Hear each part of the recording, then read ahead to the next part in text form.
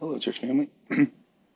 This is part three of our little study through the book of Ezra, particularly Ezra chapter 8. If you recall, yesterday we talked about the type of prayer that honors the Lord, and we talked about how praying for qualified leaders is an area where you can pray that honors the Lord.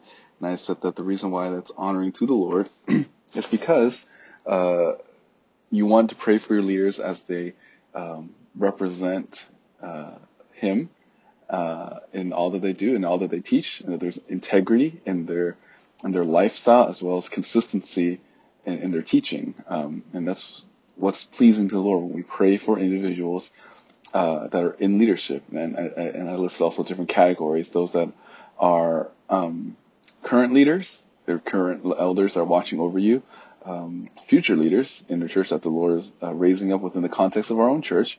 Pray that the Lord will mature them so they can be leaders and faithfully serving.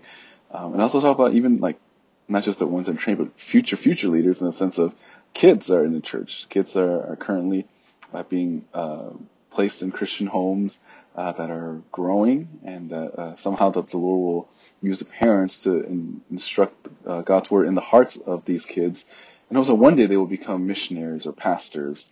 And also I said pray for pastors in other churches.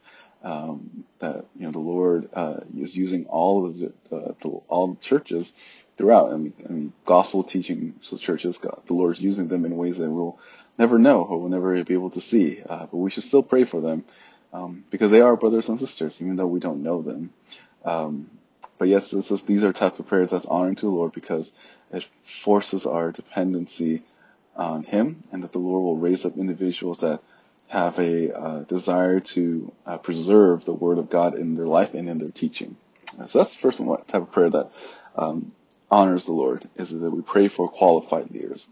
Second, a second type of prayer that's honoring to the Lord is that we pray for God's protection. We see this in Ezra chapter 8, verse 21 to 32. Now, at this point, it's a story. Yesterday we recall that Ezra realizes that he doesn't have any priests, and then he goes to a certain city, grabs, has like a basically like not really job fair, but he invited certain individuals. Hey, if you want to come and join us to be a priest in Jerusalem, join us. And then a whole bunch of people came. The Lord provided for them because the good hand of God was upon them. They prayed, and the Lord acted, and then they were able to go. And the Lord provided enough priests for them to be able to do ministry once they returned back to Jerusalem. From 21 to 32, this is when they actually start going to the land. And they realize, and Ezra, again, thinking back, realizes that this is going to be a long trip, and it's going to be a very difficult trip. So he begins by fasting, verse 21. Then I proclaim a fast there at the river of Ahava, what we might humble ourselves before our God to seek from Him a safe journey for us, our little ones, and all of our possessions. Now, 2 days ago, I talked about how there's a list of this journey here. It's the list of names as we see in the beginning is actually 5,000 to 6,000 people. So you have to remember that this is not like a short journey from like one side of a city to another. This is like a huge, long, like wilderness type journey from. And I think the illustration I used is like from San Francisco to Los Angeles. So you have to imagine 5,000 to 6,000 of these individuals there. There's like little ones there.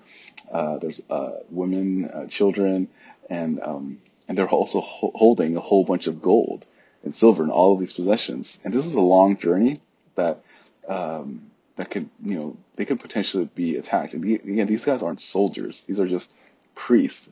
Mainly, they're just priests and with their wives and kids, and they're all going to go on this huge trip from Babylon to Jerusalem, and have no idea how they're going to be protected.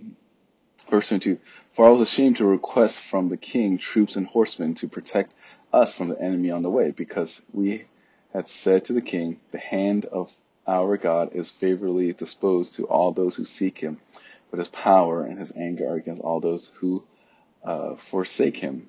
So Ezra here had a boldness in the beginning to trust, like, okay, the Lord will protect us. And then maybe at this moment of weakness, he realizes, oh man, I don't think I could go back and ask them for help because I told them already that God is going to protect us. And if I go back, it shows other people that our God can't be trusted. There's this humble acknowledgement that he probably spoke too soon, but which is why he went to ask the Lord. He wanted to know how to go about this. In verse 23, so we fasted and sought our God concerning this matter, and he listened to our entreaty. And before we look at this, like, oh, what a fool to assume on the Lord, we have to also understand that even this moment here of of repentance, as you can see, he actually sought the Lord for answers. He didn't seek other nations. He didn't, again, they have all this gold. They could have just went to any other nation and say, hey, they could have just hired mercenaries. Go, hey, you need to protect us, and we'll give you X amount of gold on this journey. No, but instead he followed through with what he said. He said that, okay, if God can protect us, then God will protect us. And he prayed, he asked the Lord, and he fasted. I understand fasting in the Bible is often used in times of great concern. Fasting is actually never commanded in Scripture, like something that you need to do, like reading or praying, or reading God's word or praying. There's no imperative. There's just guidelines in terms of prayer. Jesus said in the New Testament that when you pray, just make sure that no one knows that you're. I don't know, when you're fasting, make sure that no one knows that you're fasting. Just clean up yourself. Don't act as if like, oh, you're godlier than thou just because you fast. And I do believe that there are probably individuals in our church that do fast and nobody knows about it. And that's good. You want to keep that up. And the reason why that is because you want to brag about your perceived godliness. This is like prayer. These are not things that you want to show off to other people because it seems to focus on your own self-righteousness as opposed to God sustaining you. And fasting is supposed to be you trusting in the Lord. In this case, everyone fasted as a corporate group because they wanted to know like the will of God. Fasting is not commanded. It's just often used in Scripture. It's portrayed as someone that is during time of great distress or when they need to seek God for wisdom and understanding. Verse 23, so we fasted and sought our God concerning this matter, and he listened to our entreaty. So, he humbly acknowledged what they need, and it seems as though like the Lord just said, just go, and that he will protect you. He'll protect them. And jumping down verse 29, 24 and 28 is just all the gold and all the stuff that they have. But when 29 it said, or 28, and I said to him, you're holy to the Lord, and the utensils are holy, and the silver and the gold are a free will offering to the Lord, God of our fathers. Watch and keep them until you weigh them before the leading priests, the Levites, and the heads of the fathers' household of Israel at Jerusalem, in the chamber of the house of the Lord. So he's saying like, count all this now, and you're gonna have to you trust me in that you're gonna have to recount this again once you go back into the temple in Jerusalem. And it's kind of like when if like someone goes to war, or maybe not even that. Like if you're a parent and you let your kid drive a car and you say, "Hey, bring the car back in one piece," what you actually care about in that statement is not actually the car. What you're saying is that you hope that the kid will come back with the car in one piece. The idea is that the kid, it's just like a subtle way of telling the kid that you don't want him to get hurt. That's the idea here. This type of message that Ezra is saying to the people, like, hey, we're gonna count all this, and when we make it to the other side, you're gonna see that we're gonna have the exact same amount. We're not gonna use any of these things, and to trade for mercenary. We're gonna have everything that we need because all these things are designed for one thing, and that's for the temple. So they prayed, they fasted, they prayed, they asked the Lord for protection. And there's a lesson for us to learn too, in that we need to constantly ask the Lord for protection in our lives. And it's amazing how often we take safety for granted. I think about just driving from point A to point B and just how dangerous it can be. Like you're going at at least 65 miles an hour on the freeway, and you know how fast that's moving. I think it seems slow because we're in a vehicle. But if you were actually outside seeing how fast you're going, you realize that any wrong move can actually be fatal. And then there's like car accidents all the times. Death in car accident happens on a daily basis. And yet every single time when we get from point A to point B safely, do we first, even before we go, ask the Lord for protection? I think for most of us, we don't. We just presume that the Lord's going to protect us. And when we get to our destination, do we thank the Lord has protected us during this whole trip? And I would wager that most of us don't. It's because we take safety for granted. We don't realize how the Lord is protecting us from things that can potentially kill us, even little things, little lethal things like a virus to like big things like a fire. The Lord, we tend to be thankful to the Lord when the Lord protects us from very big and catastrophic things instead of praying and thanking the Lord for the seemingly mundane things, how the Lord protects us from just basic daily life things. We live in a fallen world. The fallen world is a dangerous place for all of us, and we need to make it a habit in our life to pray for God's protection and be thankful for it. Why does praying for God protection daily, why does it honor the Lord? Again, it's because it forces us to depend on Him, and the Lord likes that. The Lord desires us to depend on Him. I think if you're a parent, you understand this. You like being wanted by your child, and if you're a kid, your parents want you to depend on them. There's this symbiotic type relationship that you want them, and then they protect you. And the same way with the Lord. The Lord wants us to depend on Him because He will protect us. God delights in us asking for His help.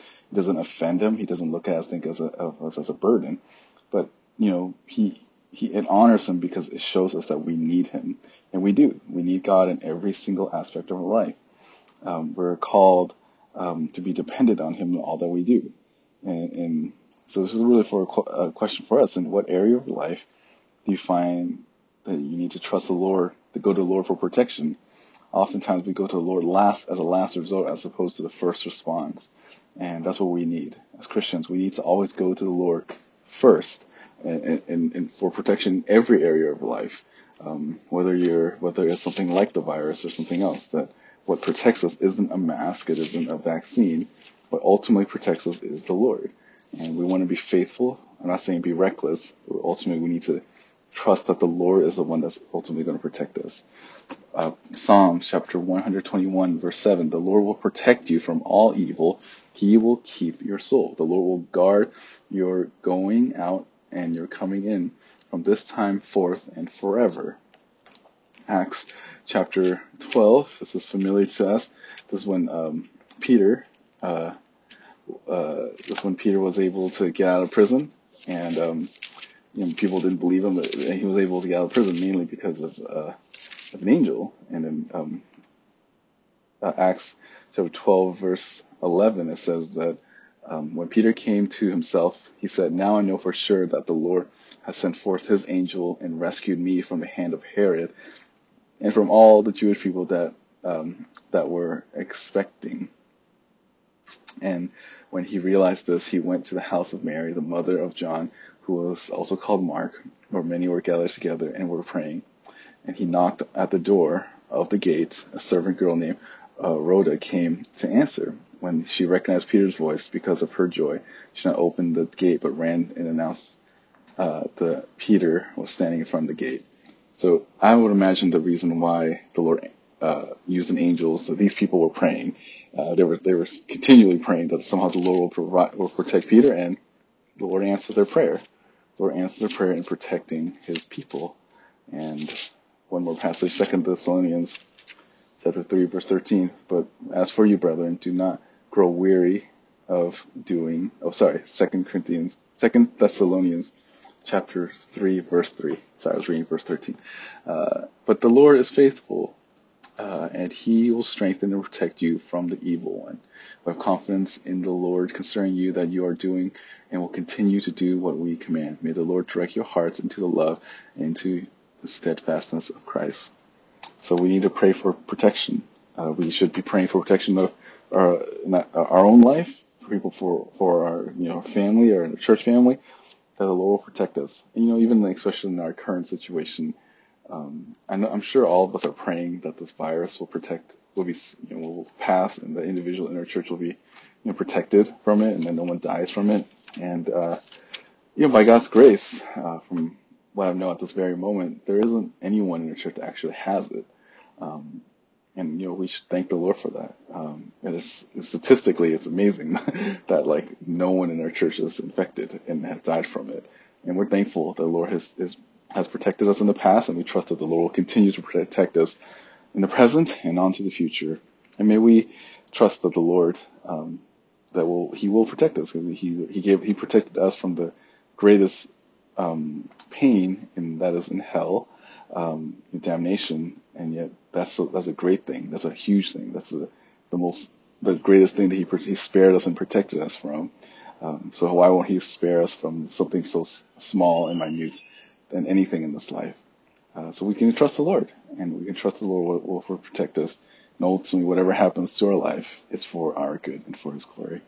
So for today, as we think about prayer, we should pray that the Lord will protect us, and even thank Him for all the times that He has protected us, and in ways in which He is continually protecting us. Just be mindful, be thankful to the Lord in all the little things in life. I hope that this message was encouraged to you and or encouraging to you. We'll finish our lesson in Ezra 8 tomorrow, and another area in which God is honored in our prayer is that we pray to be a godly testimony. We'll see that at the end of chapter 8 of Ezra. Take care. Have a good day.